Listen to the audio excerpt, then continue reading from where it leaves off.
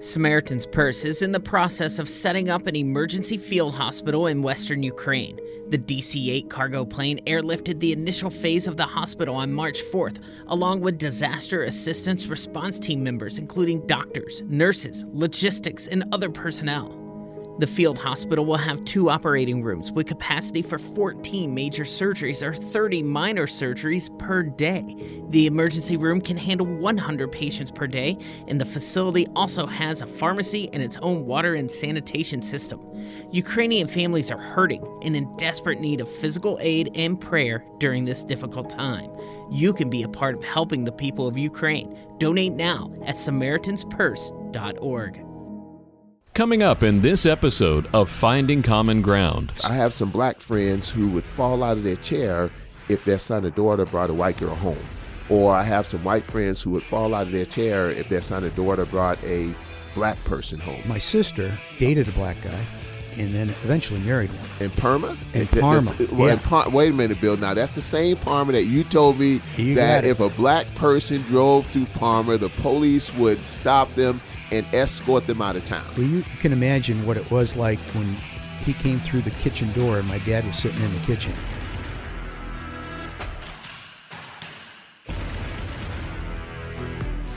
There are 2 sides to every coin. How do we deal with racial issues when they affect relationships? Finding common ground on all those issues that we come against. There's black and there's white. And I think as Christians, we have to learn how to get together because we're not in heaven. I've met more interesting people just by God just bringing them in. Republicans and Democrats. But a lot of times, when it comes to race and it comes to culture and it comes to perception, even as Christians, we don't always understand. We look at it through our lenses. There's Bill. I grew up in a suburb of Cleveland called Parma. Any black people in Parma? There was not one. Not one black person, Not Bill? one. Come on, Bill. You got to have one. Token black person? A token? And there's Odell. I grew up in Charleston, South Carolina. Public housing, single mom, divorced single mom of 4 kids. And I came up through segregation and all that kind of stuff. If a black person drove through the town, the police would stop and escort them out. Bill and Odell are finding common ground. A part of what we have to do is listen to each other, find the common ground, and question, not questioning you like you're on a witness stand, but questioning you for a better understanding.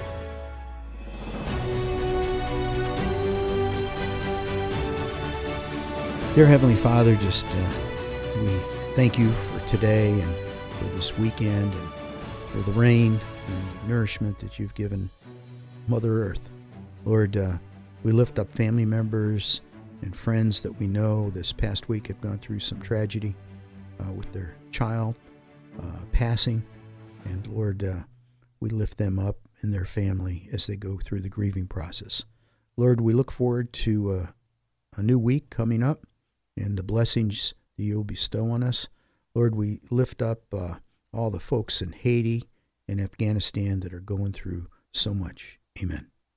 Father God, we just say thank you as you continue to bless us, as you continue to protect us, and you continue to enlighten us. God, I thank you for the comments that we received back from this podcast.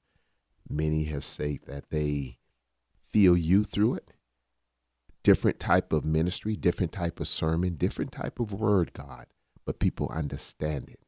And we just thank you for the opportunity of Bill and myself just to share your word in different ways as we continue to look at ourselves, God. Because if we examine ourselves, then we can correct some things about ourselves. We can enjoy some things about ourselves. So, God, we thank you and we praise you. In Jesus' precious name we pray and believe. Amen. Amen. Hey, how you doing, buddy?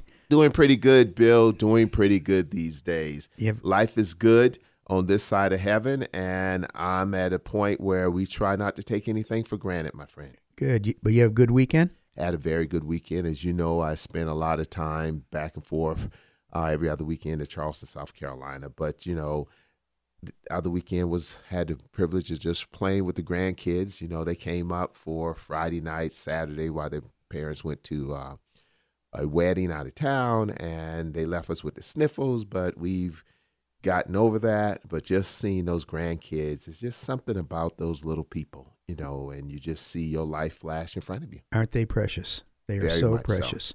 So. It's interesting when you start thinking about grandchildren, and I was thinking about the whole idea of, sometime, Bill, I've had examples where people have come to me and say the young man was white and the young lady was black. So in today's show, we want to talk about interracial marriages and the grandkids, more the grandkids, and how that has split some families and how it's brought some families together. We want to talk about all the stuff that happens, and it's just interesting. And, when you go back to the whole thing of back in 1863 when they outlawed interracial marriages, interracial sex, and then in 1967 when the U.S. Supreme Court in Loving versus Virginia, ruled it unconstitutional. But just because something is legal or illegal, it doesn't matter. It's still people falling in love with each other. And in a lot of cases, Bill, this whole race thing just gets in the way. Yeah, it really does. As you're sharing that, I was thinking about grandkids and grandparents and how grandparents sometimes have to step in and take custody of their grandkids. Things happen. I've met two couples now that the grandparents have basically adopted their grandkids because the children were not capable. Wow. It's interesting. Early on in South Carolina, in some cases, you go to the foster care or the orphanage, if that's even a political correct word to use now, and a lot of interracial children would be in orphanages. And I've watched over the years, Bill, where I've seen older white grandparents walking through the park or walking through the zoo with a interracial grandchild. I would assume a grandchild. I didn't go and ask anybody. And you could see the stares because this is early on. Now, again, I'm old. I'm 61 years old. But over time, you don't see it anymore now. Now you see it on TV. Now you see it on commercials. Now you see the child and everybody's smiling. And I wonder how people feel about that, because life marches on, and the whole idea of the days of, if you date a black person or date a white person or marry a white person or a black person or a Hispanic person or anything. And let me say now, it goes on both sides, because I have some black friends who would fall out of their chair if their son or daughter brought a white girl home. Or I have some white friends who would fall out of their chair if their son or daughter brought a black person home. It's almost like the day, Guess Who's Coming to Dinner? You remember that? Yeah, oh yeah. That was a great movie. My sister dated a black guy and then eventually married one. In Parma? In Parma. Wait a minute, Bill. Now, that's the same Parma that you told me that if a black person drove through Parma, the police would stop them and escort them out of town. Well, you can imagine what it was like when he came through the kitchen door and my dad was sitting in the kitchen. And where were you? I was sitting in the kitchen too, and we kind of knew she kind of alerted all of his kids that she was bringing them. My dad's name was Bill, and my name is Bill. Well, guess what the name of this guy was? Bill? It was. It was come Bill. on, Bill. And I thought my dad's eyes were going to bulge out of his head, but you know what they did? Dad wasn't real happy at first, but this Bill was really smart. He sat down at the kitchen table, and he knew what he was getting into. And he invited my dad out for a golfing. And by the time they got done with the golf rounds, they were best friends. Wait a minute. Now this is Odell, the good-looking black guy. And this is Bill, my favorite partner. And your dad is Bill, and this guy's name's Bill. In Parma, where black folk would be escorted out of town if they showed up, and this black guy's coming home to meet your father to say, I'm dating your daughter, or I'm going to marry your daughter. Help me, Bill. Bill, you have to help me out, because you done threw me a curve. You threw me a boomerang. Help me out. Kind of blew your mind, huh? Yeah. Just help me out, man. Well, I tell you what. Well, she dated this guy for a while, and he was a nice guy, and then they broke up. And about 10 years later, she married a guy by the name of Jerry Richardson. And to this day, my sister, his name is Donna Richardson. And Jerry came and visited our house. This was a number of years after Bill came. And so it wasn't as shocking. But Jerry was way more sophisticated than us. He spoke 5 languages. He had 2 companies in Europe. He belonged to a big country club in Indianapolis, where he was from. Travels all over the world. And he invited us to the country club, his country club. And we were the white trash that showed up. Whoa. He was, because the way we golf is, we call it full contact golf. We do all kinds of silly things like unhook the bag so when your cart goes, it falls out, and things like that.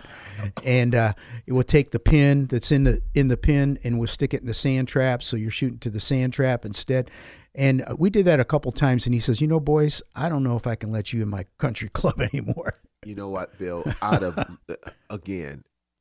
love and respect, it reminds me when I was a child, I used to look at the Beverly Hillbillies. And what you just said, I remember an episode of the Beverly Hillbillies when they went golfing, and that's kind of what you just described. stated.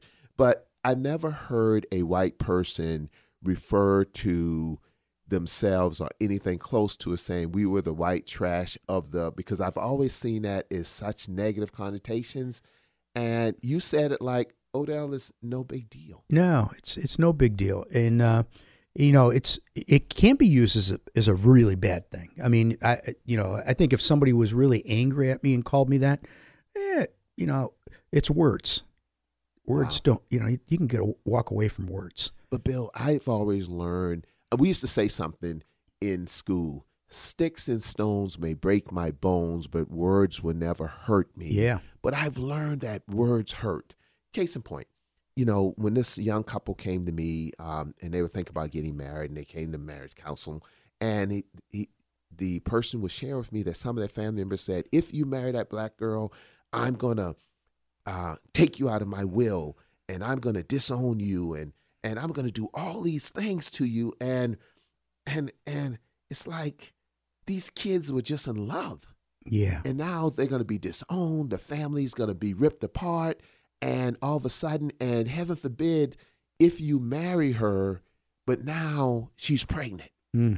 So now, what am I going to do with this child? And I'm not even going to use some of the adjectives and how they would describe a interracial child. But all of a sudden, it reminds me of my grandmother back in the late 1800s, early 1900s in a small town in Abbeville, South Carolina. My grandmother, who I loved and knew her well, she was an albino. So imagine this, Bill. Wow. My grandfather, very large, dark man, and he has a black woman in his car who looks white. My grandmother looked just like Aunt B on, the Andy Griffin Show, just like her. Yeah. Just like her. And I'm sure the family never talked about it, but I'm sure over all those years in Abbeville, South Carolina, law enforcement probably stopped my grandfather and questioned him about this white woman, appeared to be white woman, sitting in the car with him when she was black and she was albino, because as you know, until 1967, it was illegal. It was illegal. It That's was right. illegal. So this is in the South, but your situation with your guests who come into dinner, that was back when? Was that? That was in the 70s, I think, probably 60s, 70s, and probably in the early 70s. It still was unusual, and as time went on, Jerry Richardson became a family member. I mean, he was loved by our family. Christmas he would get gifts from our family and vice versa. And so we got through that. But, I was reading this book called Sharecropper's Wisdom. It was about a brigadier general down in East Carolina. And he talks about being a sharecropper and what that meant. And he had, his mother was light colored, and they got stopped all the time by the police for the same reason you said. And she had to carry ID proving she was black because he'd get in trouble. And that wasn't that long ago. That was in the 60s. And so I'm like, holy cow, that was just down the road from us. Wow. And then you throw the mix of kids in there, and it's amazing. I want to share a little story with you. You know, I adopted 2 children. I adopted my son, Will, from Bridgeport, Connecticut. And then I adopted a little girl from Poland. Her name is Jessa. And I tell everybody she's my little communist.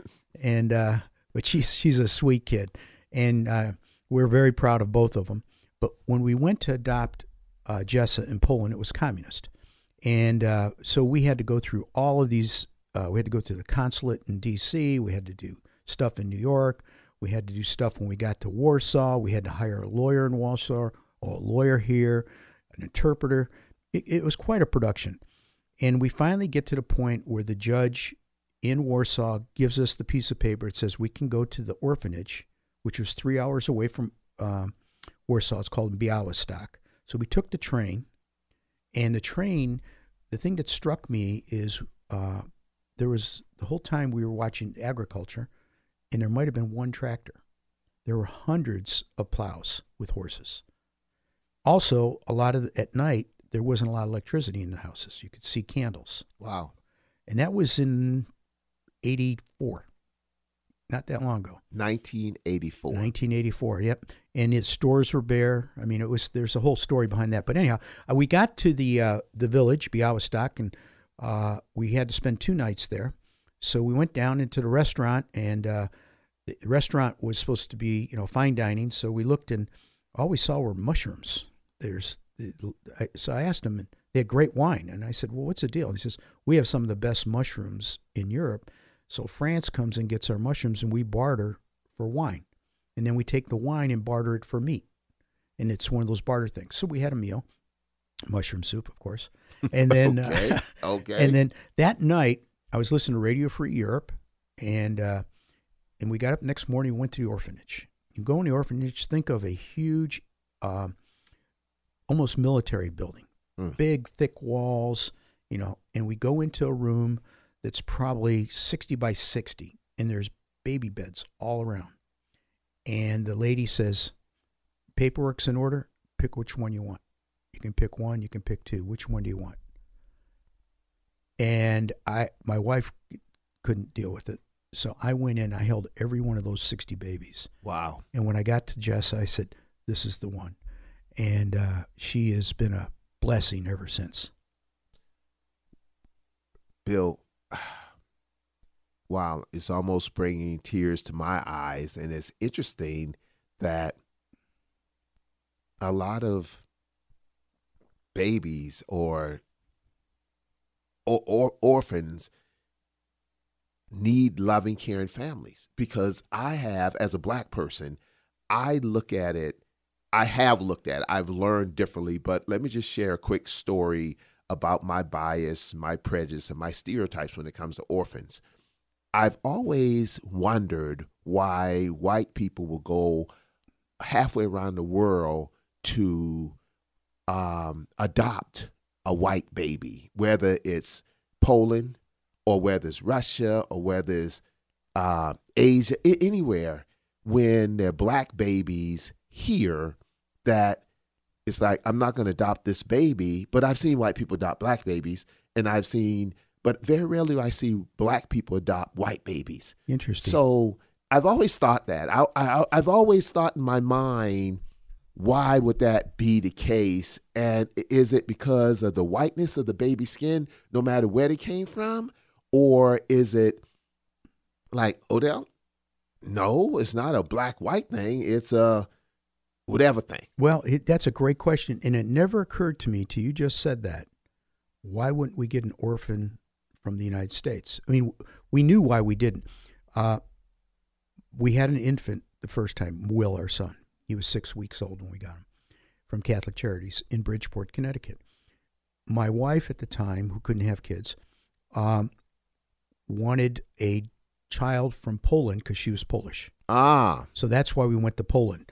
But it never occurred to me to pick up someone in the States. Because, see, it was very difficult to get 2 white infants adopted in the States. Wow. and it never occurred to me to go black or Oriental or any other thing. And when she said she wanted to go to her country in Poland, I said, okay. Well, that makes sense. That makes sense. And you said it's hard to get 2 white babies. This is a premium on white adoption. I don't know. I'm black. I'm the good looking black guy. I have no idea about, is there a premium on white babies in America to be adopted? I don't know. At least where we were in Connecticut, the social services wouldn't let you do it. So it was in maybe just that part of the country or something. And, do you think this Odell here, and I jump in just because this thought came and I love it. Do you think it's a premium on how many black babies someone can adopt? I bet you not. No premium. No. So I bet you if we would have said we wanted a black baby, it'd have said, bring it on. Because Bridgeport, Connecticut had a lot of black babies. Yeah. Wow. It's never occurred to me. It's interesting, the stuff we get in on this show, and that's the beautiful part about as Christians, that we have conversations. People like, oh my God, I can't believe he's saying that. Yeah. Oh my God, I can't believe Bill is saying that, because Odell loves Bill. And the last time I checked, Bill loved Odell. Yeah. And so we could have the tough conversations, because Bill, if you and I can't have the tough conversations as friends and find common ground, how can anybody else even attempt to have these conversations? And it's not making a joke because they are premium black babies, white babies, but it goes back to the point, because then it's not just black and white. I have a friend who's Jewish, and they're like, okay, if a Jewish person marries outside of I used to think Jewish was a religion, but it's not a religion. It's the whole thing, It's a culture. It's a culture. It's like, okay, if they marry out, that's fine, and they have babies, that's fine if a Jewish married a Christian guy, but how's the baby going to be raised? Is the baby going to be raised Jewish? So it's not just black, white. It's just not Bill, Odell. It's just not, it's just being human. And as grandparents, we got to go from there. So, Bill, I just keep learning new things about you, man, and I think I know you. Well, I don't want to show you everything.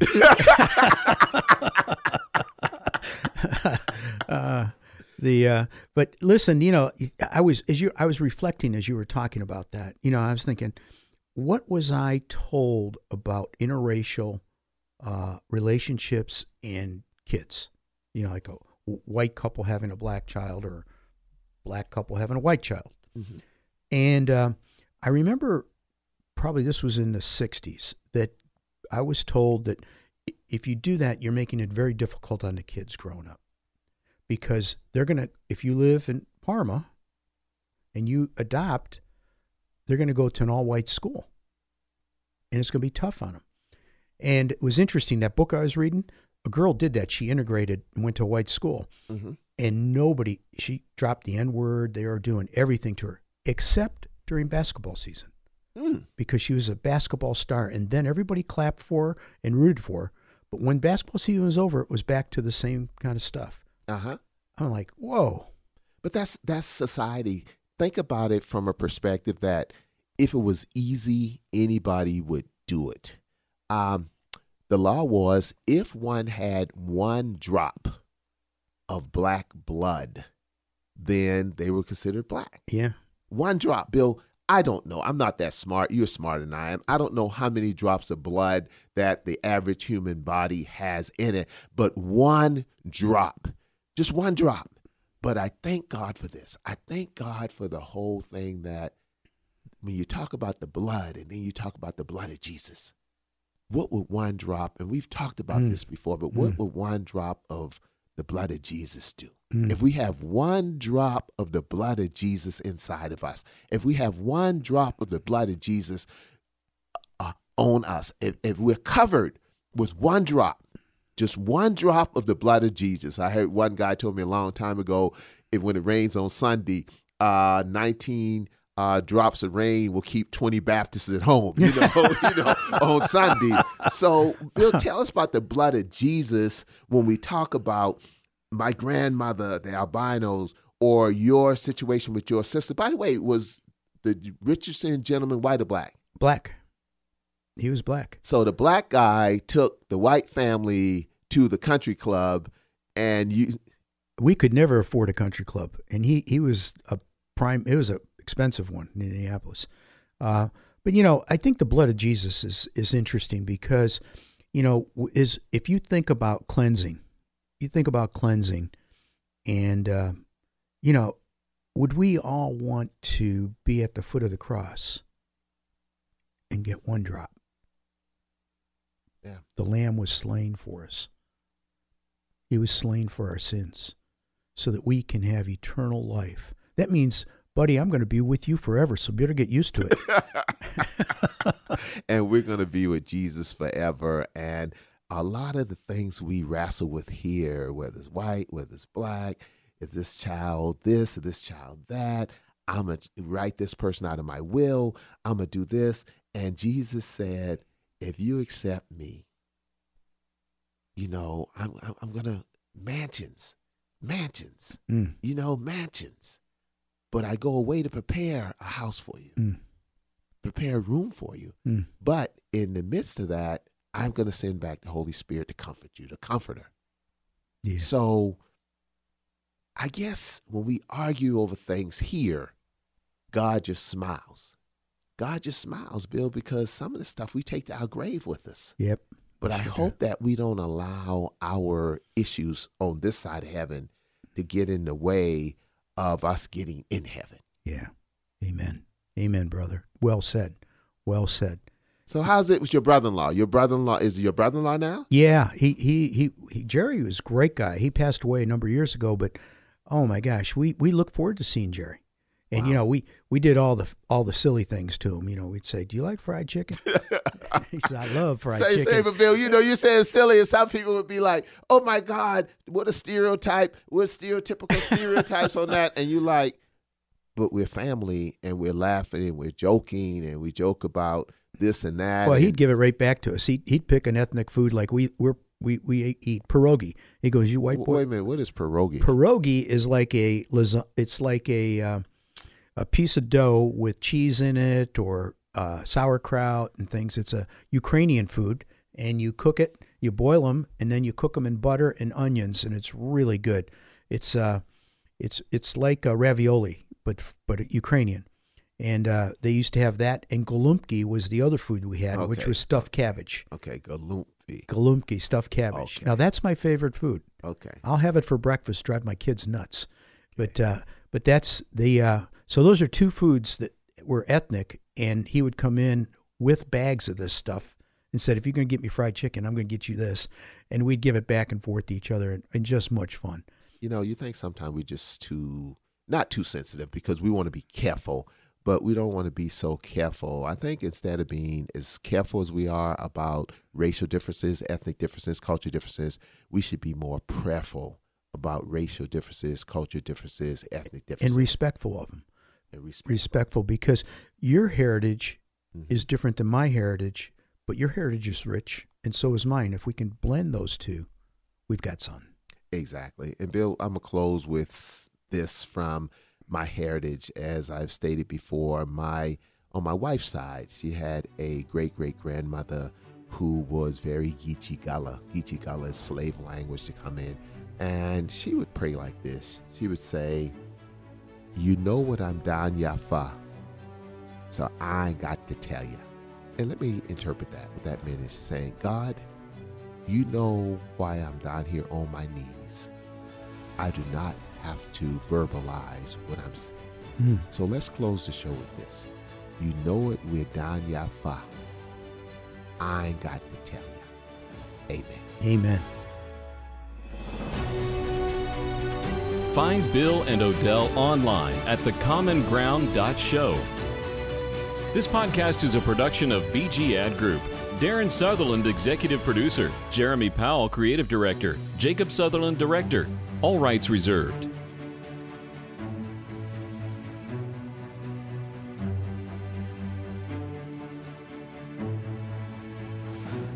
This podcast is proudly sponsored by Whether you're a big, medium, or small business, managing and growing the bottom line is important. Focus CFO brings the experience and financial acumen of a Fortune 100 Chief Financial Officer to your company at a fraction of the cost. P&L help, internal reporting processes, or any business transitions or events. Focus CFO will help you and your team have a CFO in your company's back pocket. Focus CFO. Learn more at focuscfo.com.